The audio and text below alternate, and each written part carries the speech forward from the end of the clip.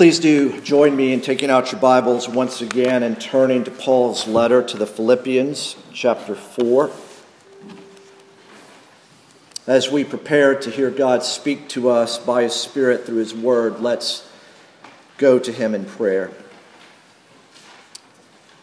Almighty God, our Heavenly Father, we know that we cannot live by bread alone, but by every word that proceeds from your mouth. And so, Father, be pleased to feed your people, satisfy our hunger, satisfy our thirst, Father.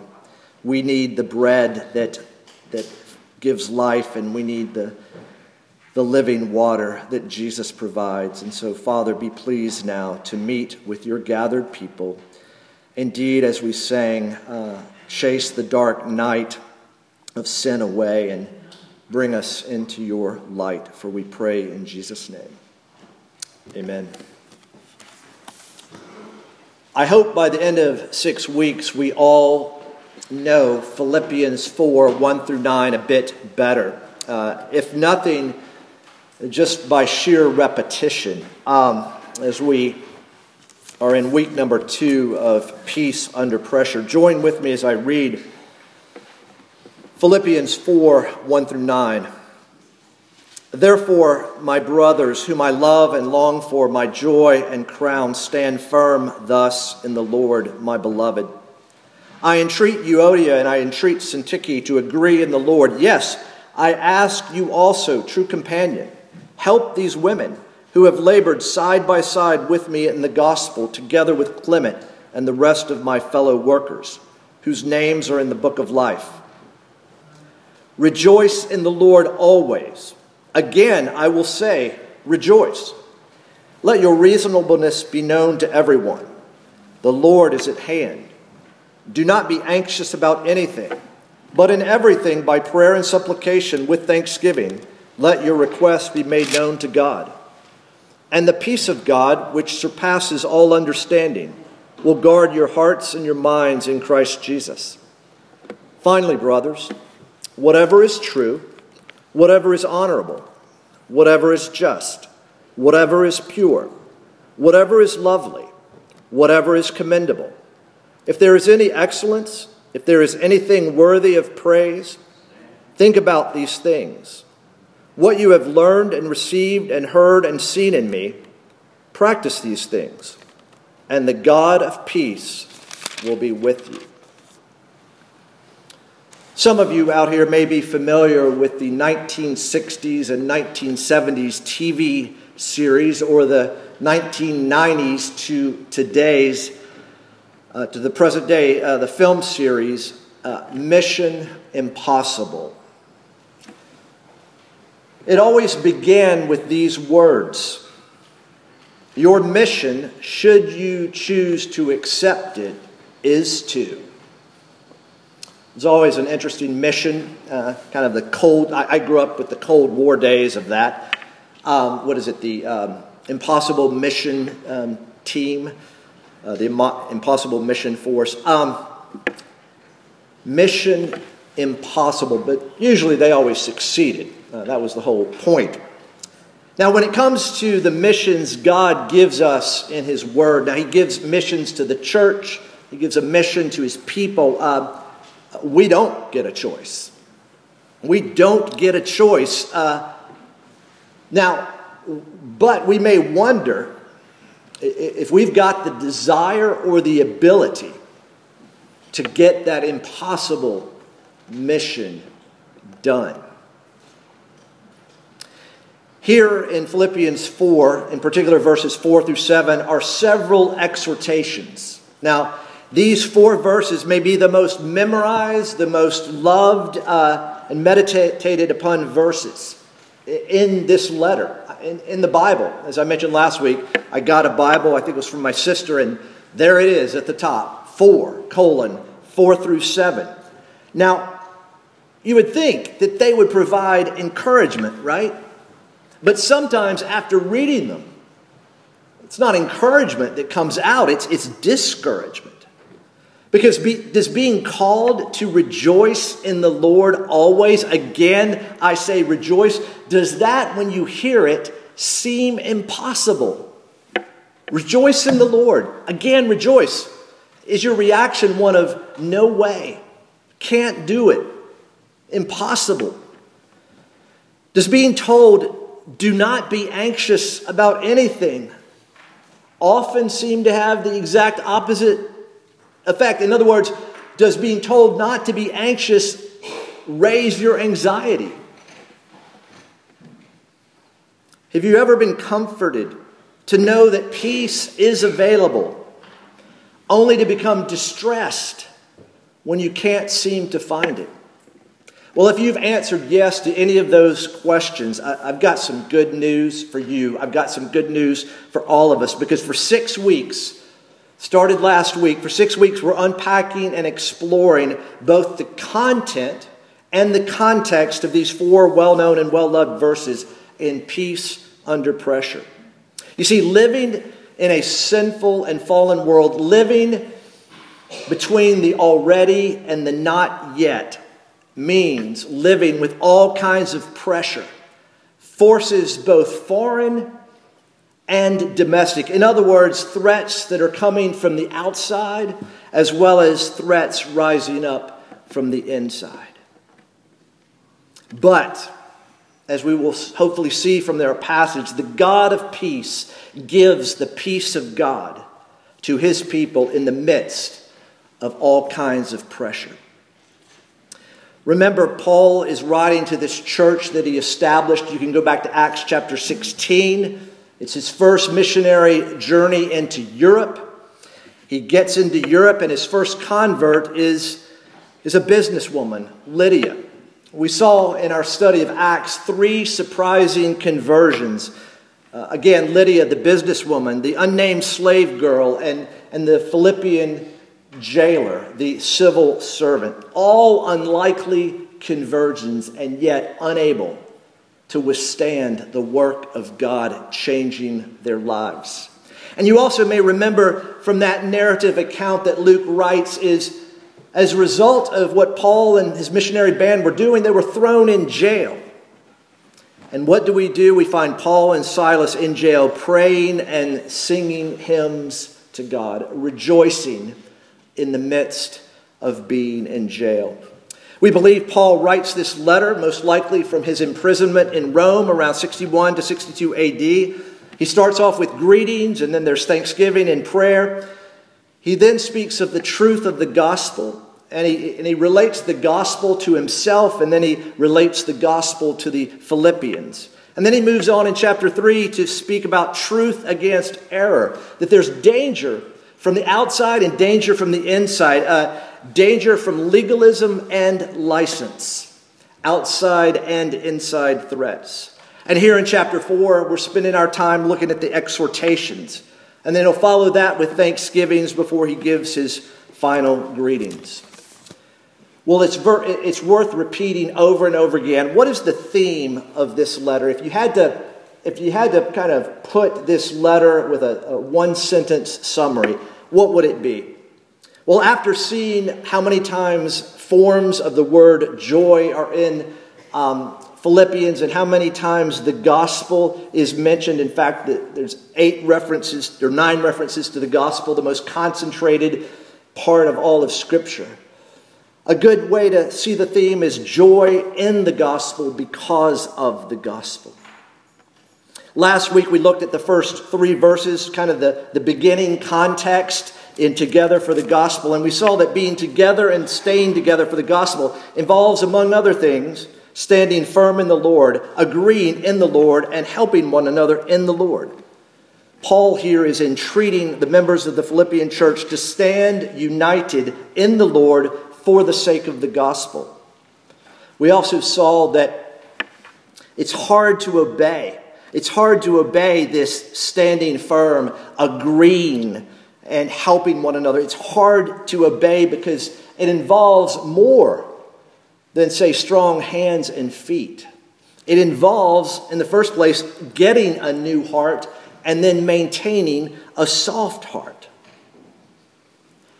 And so Paul directs the attention of the church to Jesus. And as we heard in our confession of sin and assurance of pardon, Paul directs his readers, his hearers, to Jesus and his humble manner of life and what he did in obedience to his Father. Today, we're moving into that exhortation, verse 4. Rejoice in the Lord always. Again, I will say rejoice, but it's not new. Look back to chapter 3. Chapter 3 opens up with these words, "Finally, my brothers, rejoice in the Lord. To write the same things to you is no trouble to me and is safe for you." Well, in a few verses later, he's going to say the same thing. Rejoice in the Lord. It's not new, it's a repeat. But he doesn't just say it here. He says it in 1 Thessalonians chapter 5, verse 16. It's the shortest verse. Rejoice always. It competes with Jesus wept as the shortest verse. Rejoice always. It's not new. It's not unique. But look what's happening in verse 4. It's being emphasized. It's important. Paul is using the highlighter. He's using the bold type. He's drawing attention. If there was an emoji, there would probably be an emoji of some kind. Rejoice in the Lord always. Again, I will say rejoice. And even the translators of, for instance, the English Standard Version capitalize rejoice. It's very rare that a word like that would be capitalized. But it's another way of drawing attention. Rejoice in the Lord always. I looked at every translation I could find, and they were almost all exactly identical. The King James says always instead of always, but everything else was the same. What does that tell us? It tells us it's not hard to translate, right? It's not hard to translate. I would have loved to have this verse on one of my exams. It's not hard to translate, but I think it's hard to believe that it can be done. I don't know what you guys, well, I do know. I do know some of what difficulties you're facing, some trials. It may be right now for you really hard, impossible to rejoice, or so it may seem.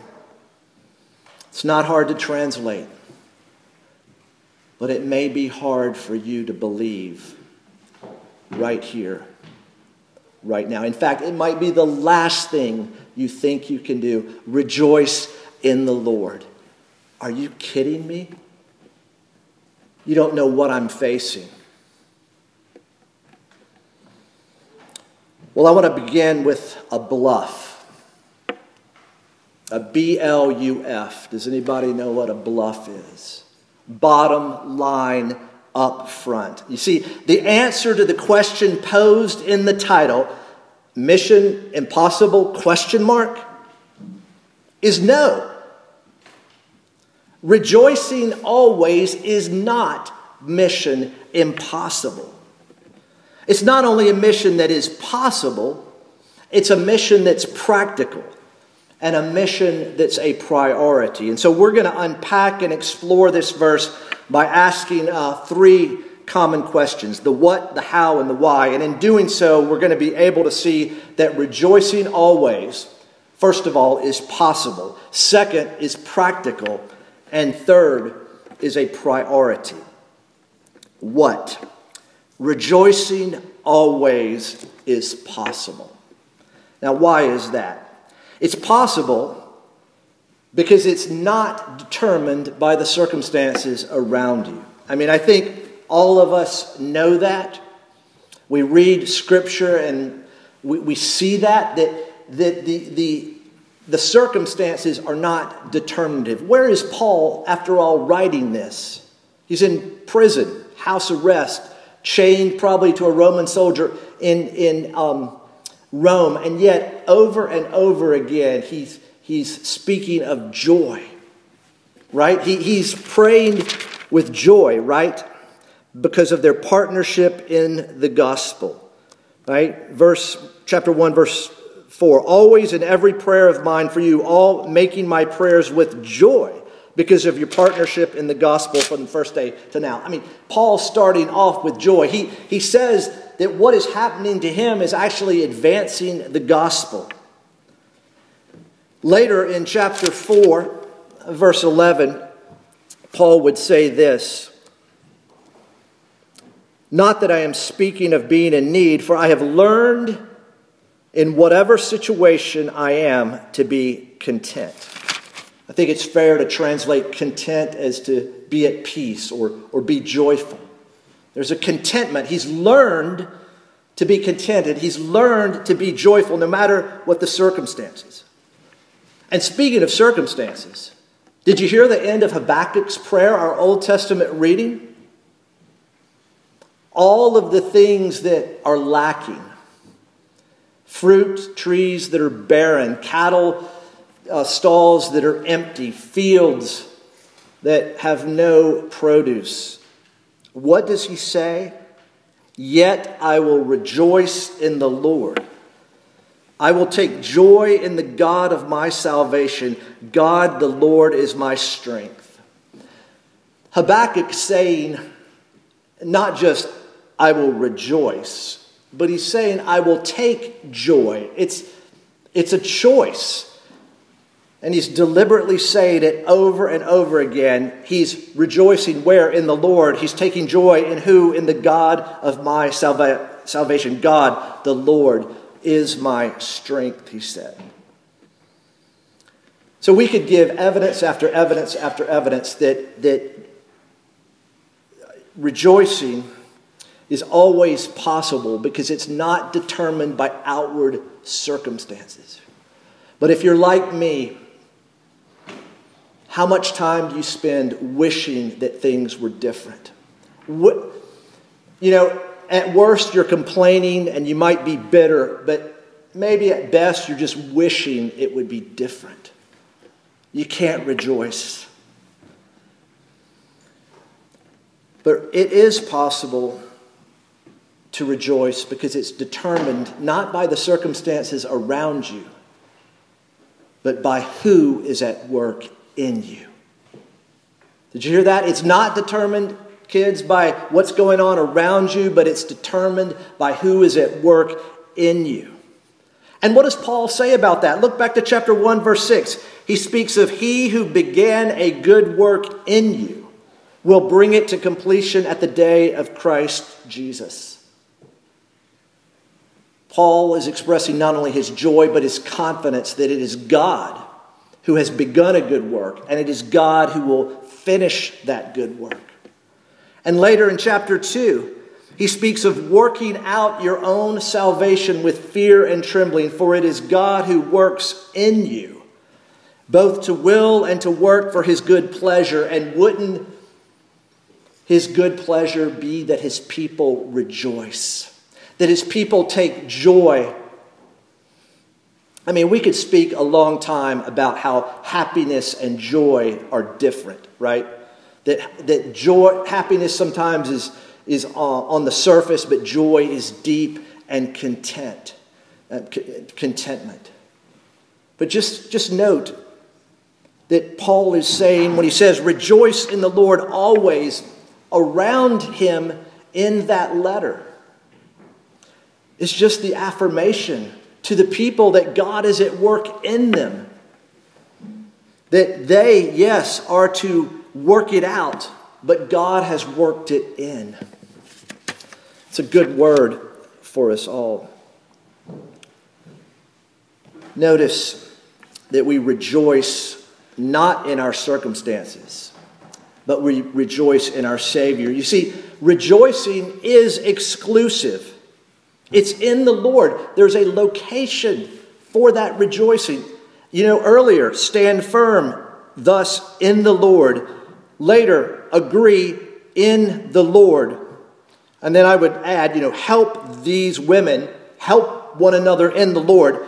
But here directly again, rejoice in the Lord. You see, rejoicing is exclusive. It's in the Lord. But it's not elusive. It's available. Because Paul is reinforcing over and over again in this letter and his other letters the benefit and the blessing of being in Christ, united by faith in Christ. Rejoice in the Lord. So what do you and I have in the Lord?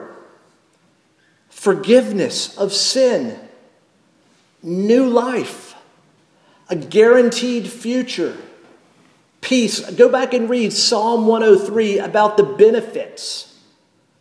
Read the Westminster Shorter Catechism, which talks about the benefits that we receive at death and the benefits we receive at the resurrection. There's a lot of good reasons to rejoice in the Lord, because in the Lord, you and I have a lot of benefits. And Paul wants to draw our attention to that. So if you're like me and sometimes can't tell up from down and the circumstances are spinning around you, go to Psalm 103 and forget not all his benefits. Rejoicing is exclusive. It's in the Lord, but it's not elusive. It can be found. So it's not only a mission that is possible, it's a mission that is practical. Now, what do we mean? Well, when you are rejoicing always, a few things are taking place. Again, notice how he says, rejoice in the Lord always, continually, ongoing. It's not a start and a stop. It's continual. Well, here's why it's practical. First of all, it takes your eyes off of your suffering. In particular, it takes your eyes off of your suffering of you being sinned against. If you're rejoicing always, you don't have as much bandwidth, you don't have as much margin to spend time thinking about your suffering, thinking about being sinned against. You see, rejoicing in the Lord always puts your circumstances in perspective. I remember a few years ago, Mark Carey, who many of you all know is serving with Surge in the Czech Republic. We were meeting for our monthly time of prayer and lunch, and Mark was just sharing some stuff, and he said, I've learned to put my circumstances in the background and God in the foreground. Because oftentimes our circumstances are in the foreground and God is way back in the background. But Mark just said it really started helping him when he sort of asked himself, what's in the foreground? What's in the background? The way I look at it is, is the Lord the windshield through whom I am seeing the world? You got to look through your windshield. Here, if you're rejoicing always, your eyes are off, or at least they're not as on your circumstances as much. And second, not only does rejoicing always take your eyes off of your circumstances, it takes your eyes off of yourself. See, the biggest problem you and I have is not out there, it's in here. And I'm still learning that my biggest obstacle is not somebody's sin against me that's coming to me from the outside. It's my own sinful heart. That's the big obstacle. And yet, have you noticed it's hard to be simultaneously thankful and sinful? Now, of course, even in our best moments of thanking the Lord and being thankful, of course, sin is there present to some degree. But it's harder to sin if you're thanking God for something. But it's also harder to sin if you're rejoicing, right? Think about it. If you're rejoicing always,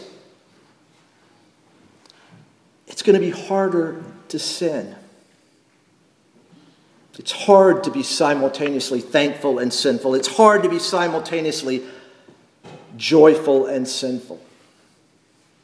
I think Paul is going to want his reader to think about his own life. Look with me at chapter 3. This is Paul looking at himself, beginning in the middle of verse 4. If anyone else thinks he has reason for confidence in the flesh, I have more. Circumcised on the 8th day, of the people of Israel, of the tribe of Benjamin, a Hebrew of Hebrews, as to the law, a Pharisee, as to zeal, a persecutor of the church, as to righteousness under the law, blameless. But whatever gain I had, I counted as loss for the sake of Christ. Indeed, I count everything as loss because of the surpassing worth of knowing Christ Jesus my Lord. For his sake, I have suffered the loss of all things and count them as rubbish, in order that I may gain Christ and be found in him, not having a righteousness of my own that comes from the law, but that which comes through faith in Christ, the righteousness from God that depends on faith.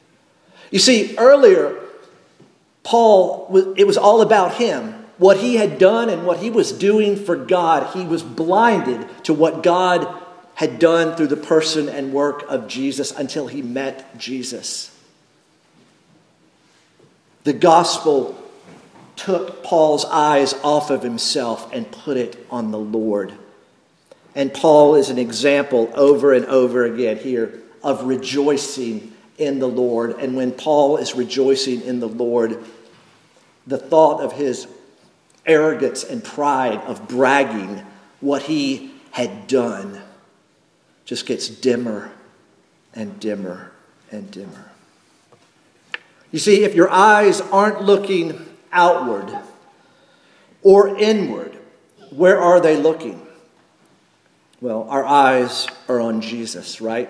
Rejoice in the Lord always. Again, I will say rejoice. Our eyes aren't on the circumstances. Our eyes certainly aren't to be on ourselves. They're rather to be on Jesus as we run the race with endurance, looking to Jesus. There's a hymn in Hymns Modern and Ancient, hymn number 25. We sang it about a year ago, called Come, Look to Jesus. I just want to read the first verse. Come, all souls by sin afflicted, come to Christ where grace abounds. By the broken law convicted, through the cross behold the crown. Look to Jesus, mercy flows through him alone. Look to Jesus, mercy flows through him alone.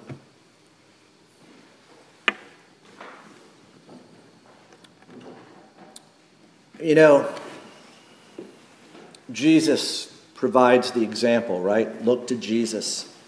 But Paul is going to set himself up as an example as well. Come, follow me as I follow Christ, he would say elsewhere. He wants us to look at his manner of life. But I want you to know that we also can serve as examples. Because notice the Southern translation of verse 4. Y'all rejoice in the Lord always. Again, I will say, y'all rejoice. You all, the church, everyone together. The call is plural. The response is plural. You know who has the most influence in my life?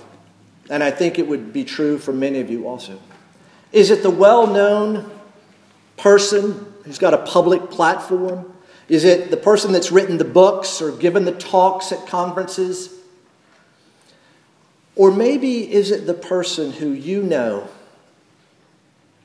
who's greatly suffering, health-wise, financial-wise, relationship-wise, greatly suffering?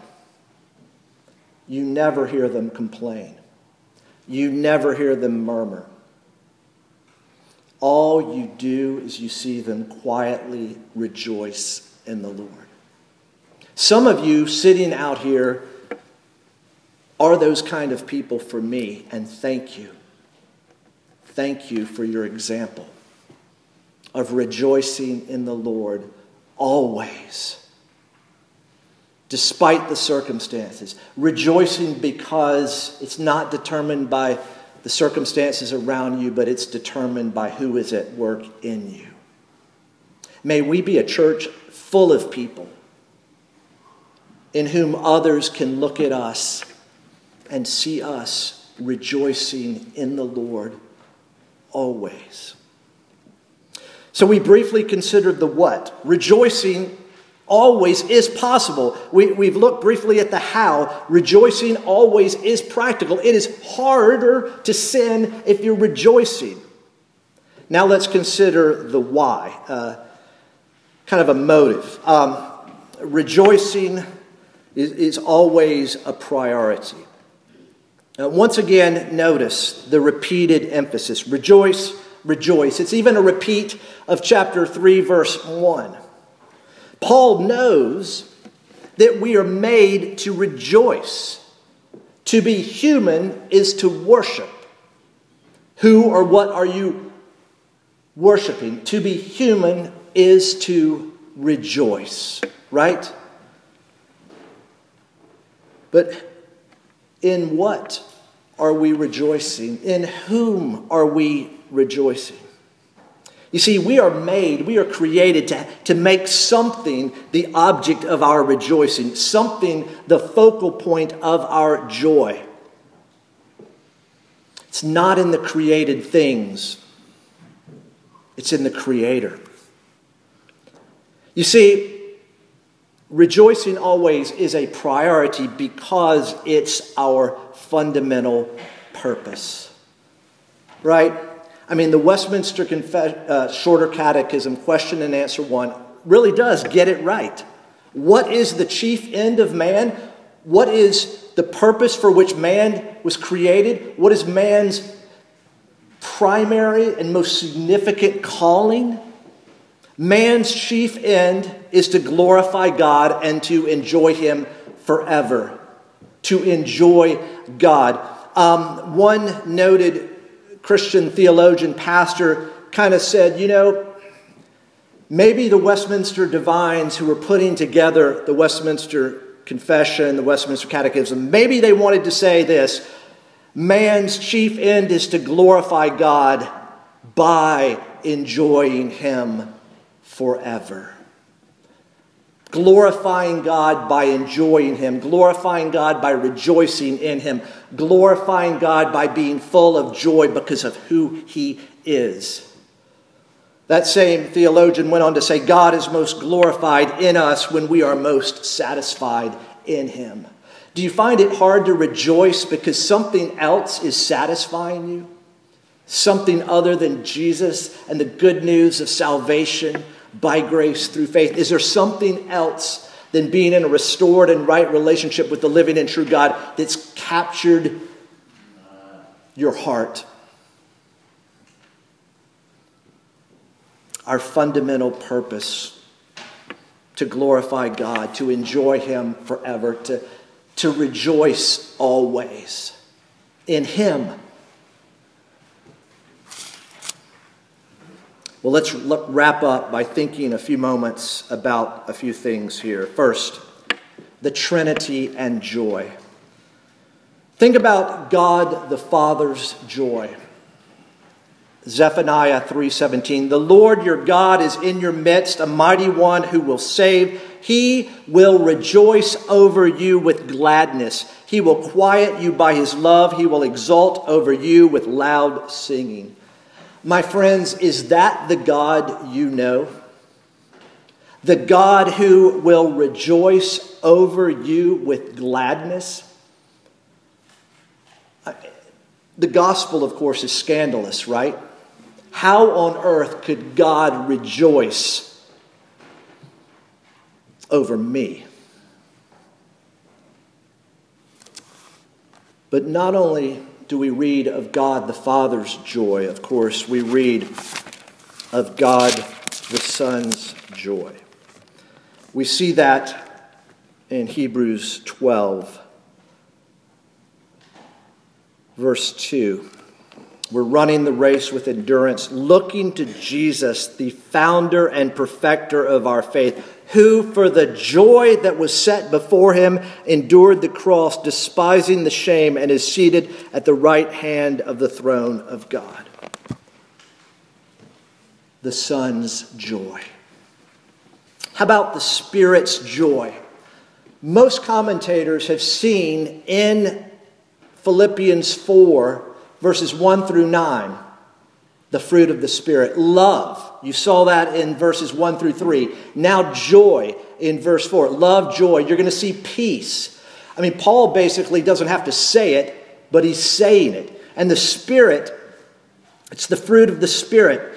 He writes to the Roman church, the kingdom of God is a matter, among other things, of what? Joy in the Holy Spirit. He writes the church in Thessalonica, you became imitators of us and of the Lord, for you received the word in much affliction with the joy of the Holy Spirit. You see, rejoice always in the Lord. We're rejoicing. God the Father is rejoicing over us. The Son had us in mind. We are the joy that is set before him, and the Spirit in us produces, among other things, joy. Rejoice always. I thought not only of the Trinity and joy, but also just the gospel and joy. Most of you have heard what we say every now and then, cheer up. Cheer up. You've heard it like this. The Bible is summed up in 2 sentences. First, cheer up. You're a lot worse than you think you are. And second, cheer up. God's grace is a lot bigger than you think it is. Let's substitute another word.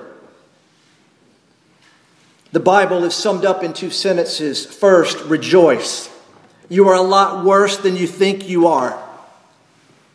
And the second, rejoice. God's grace is a lot bigger than you think it is. Isn't that amazing?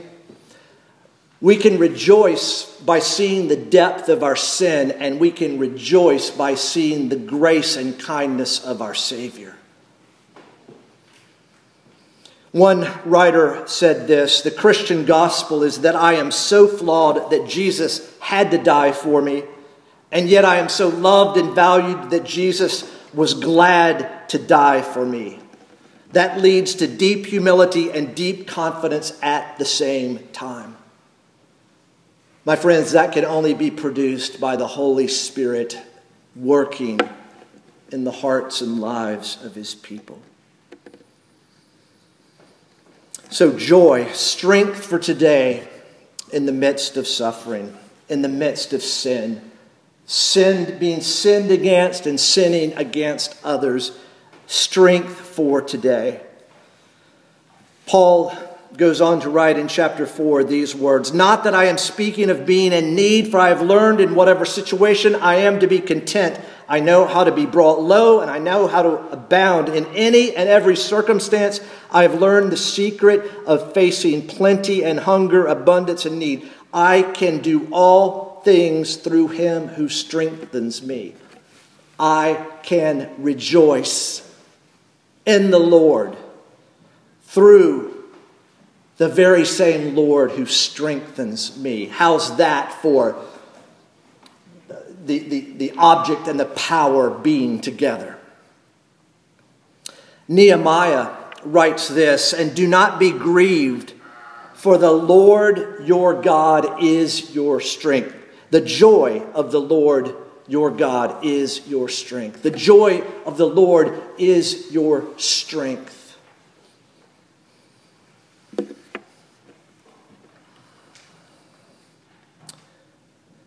Let's end thinking again about that passage from Habakkuk. There's a hymn in our Trinity hymnal, hymn number 621, called Sometimes a Light Surprises. It's written by William Cowper, an English hymn writer who battled depression, anxiety, tried to take his own life a number of times.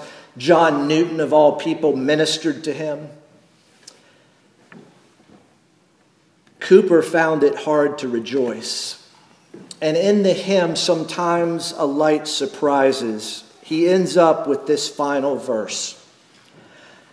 Though vine nor fig tree neither their wonted fruit should bear, though all the fields should wither, nor flocks or herds be there, yet God the same abiding, his praise shall tune my voice. For while in him confiding, I cannot but rejoice. My friends, if you're like me right now, struggling, having a hard time to rejoice, confide in the Lord. Come close to him in prayer, in fellowship. You know, one of the great ways we can help one another is to share our rejoicing in the Lord with others. Tell one another, what is the Lord doing in your life? How is he convicting you of sin? How is he strengthening you in the good news of forgiveness in Christ? Share that with somebody. For a pastor or an elder or anybody else, a great encouragement is to see others growing in the grace and knowledge of Jesus, rejoicing in the midst of hard and difficult times, because our eyes are not on our circumstances. They're not on ourselves. They're upward and outward on the Lord. May we as a church, may we as individuals, as families, as friends, come to realize that rejoicing always is not mission impossible. It's mission possible. It's mission available. It's mission that we can do together. Let's pray. Almighty God, our Heavenly Father, we thank you for your word. We thank you for the truth of the word that reminds us that our hope and our peace and our contentment, our joy is not found in the created thing. It is found in you, our Creator. Father, help us to understand that our rejoicing is not dependent upon our circumstances. It's not even dependent upon ourselves. It's when we have our eyes fixed upon Jesus. Oh, Father, be pleased to help all of us rejoice in the Lord always. And again, rejoice. For we pray in Jesus' name. Amen.